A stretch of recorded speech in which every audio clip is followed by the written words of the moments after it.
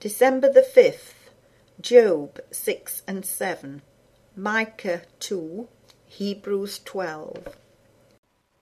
But Job answered and said, O that my grief were throughly weighed, and my calamity laid in the balances together. For now it would be heavier than the sand of the sea. Therefore my words are swallowed up. For the arrows of the Almighty are within me, the poison whereof drinketh up my spirit. The terrors of God do set themselves in array against me. Doth the wild ass bray when he hath grass, or loweth the ox over his fodder? Can that which is unsavoury be eaten without salt? Or is there any taste in the white of an egg?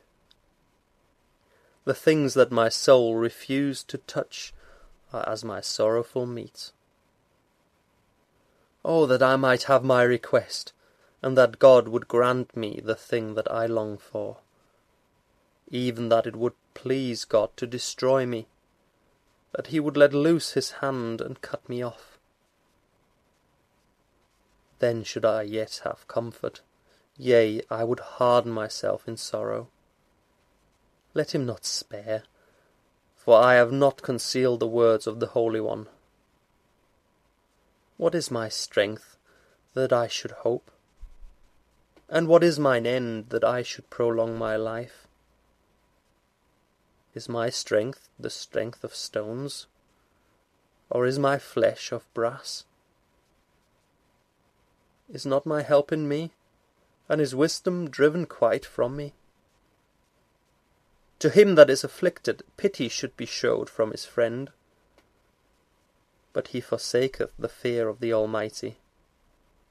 My brethren have dealt deceitfully as a brook, and as the stream of brooks they pass away, which are blackish by reason of the ice, and wherein the snow is hid.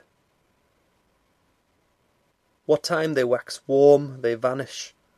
When it is hot, they are consumed out of their place. The paths of their way are turned aside. They go to nothing and perish. The troops of Tema looked. The companies of Sheba waited for them. They were confounded because they had hoped.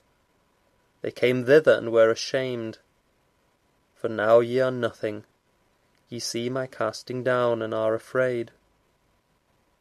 Did I say, Bring unto me, or give a reward for me of your substance? Or deliver me from the enemy's hand, or redeem me from the hand of the mighty?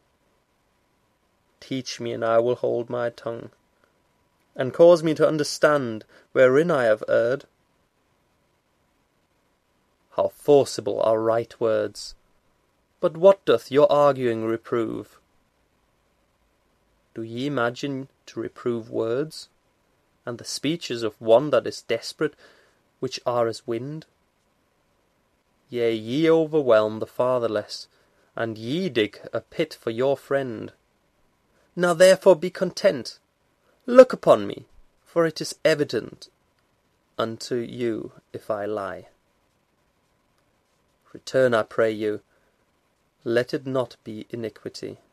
Yea, return again, my righteousness is in it. Is there iniquity in my tongue? Cannot my taste discern perverse things? Is there not an appointed time to man upon earth? Are not his days also like the days of an hireling? As a servant earnestly desireth the shadow, and as an hireling looketh for the reward of his work, so am I made to possess months of vanity, and wearisome nights are appointed to me. When I lie down, I say, When shall I arise, and the night be gone? And I am full of tossings to and fro until the dawning of the day. My flesh is clothed with worms and clods of dust. My skin is broken, and become loathsome. My days are swifter than a weaver's shuttle, and are spent without hope. O remember that my life is wind, mine eyes shall no more see good. The eye of him that hath seen me shall see me no more. Thine eyes are upon me, and I am not. As the cloud is consumed and vanisheth away, so he that goeth down to the grave shall come up no more. He shall return no more to his house, neither shall his place know him any more. Therefore I will not refrain my mouth. I will speak in the anguish of my spirit. I will complain in the bitterness of my soul. Am I a sea, or a whale, that thou settest a watch over me? When I say, My bed shall comfort me, my couch shall ease my complaint, then thou scarest me with dreams, and terrifiest me through visions, so that my soul chooseth strangling and death rather than my life. I loathe it. I would not live alway. Let me alone, for my days are vanity.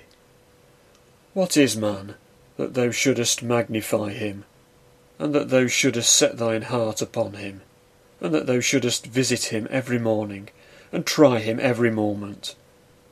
How long wilt thou not depart from me, nor let me alone, till I swallow down my spittle?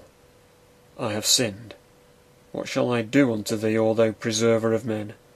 Why hast thou set me as a mark against thee, so that I am a burden to myself? And why dost thou not pardon my transgression, and take away mine iniquity? For now shall I sleep in the dust, and thou shalt seek me in the morning, but I shall not be.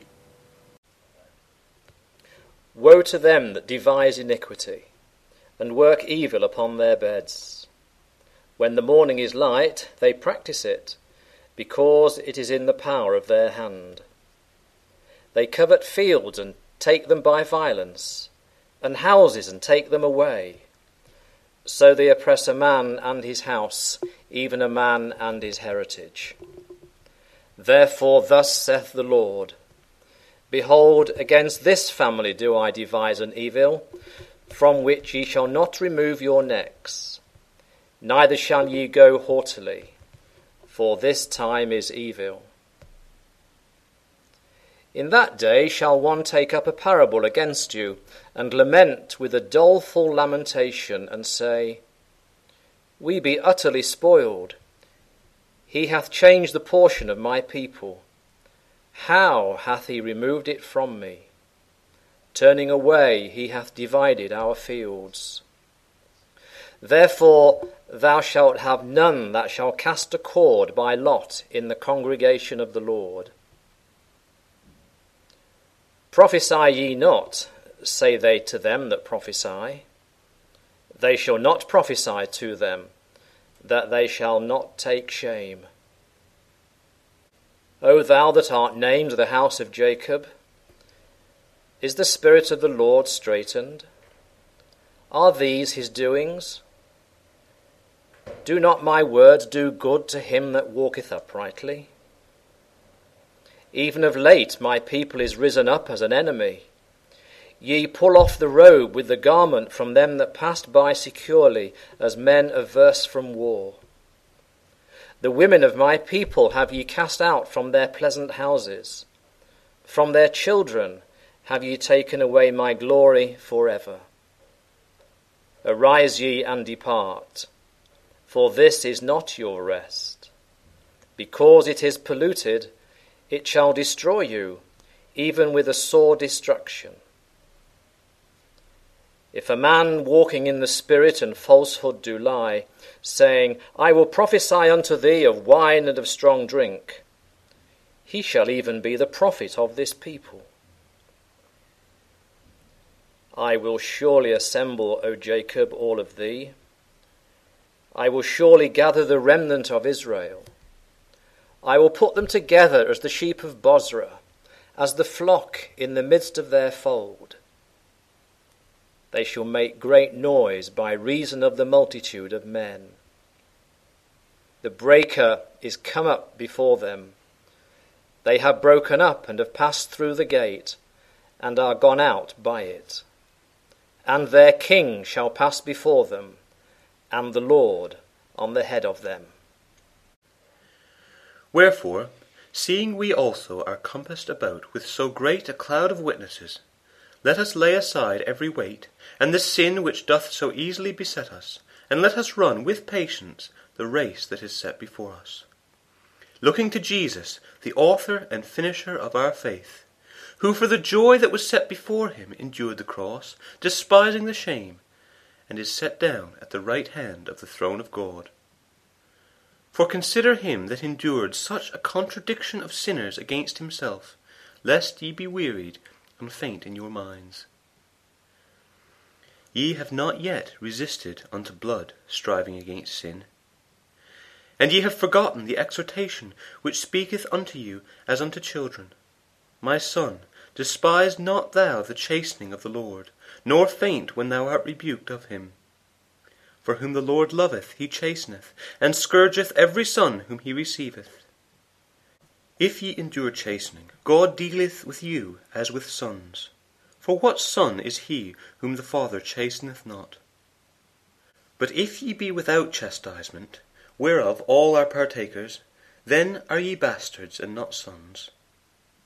Furthermore, we have had fathers of our flesh which corrected us, and we gave them reverence. Shall we not much rather be in subjection unto the Father of spirits and live? For they verily for a few days chastened us after their own pleasure, but he for our profit, that we might be partakers of his holiness. Now no chastening for the present seemeth to be joyous, but grievous. Nevertheless, afterward it yieldeth the peaceable fruit of righteousness unto them which are exercised thereby. Wherefore lift up the hands which hang down, and the feeble knees, and make straight paths for your feet, lest that which is lame be turned out of the way, but let it rather be healed. Follow peace with all men, and holiness, without which no man shall see the Lord. Looking diligently, lest any man fail of the grace of God, lest any root of bitterness springing up trouble you, and thereby many be defiled. Lest there be any fornicator or profane person, as Esau, who for one morsel of meat sold his birthright. For ye know how that afterward, when he would have inherited the blessing, he was rejected. For he found no place of repentance, though he sought it carefully with tears. For ye are not come unto the mount that might be touched, and that burned with fire, nor unto blackness and darkness and tempest, and the sound of a trumpet, and the voice of words, which voice they that heard entreated that the word should not be spoken to them any more.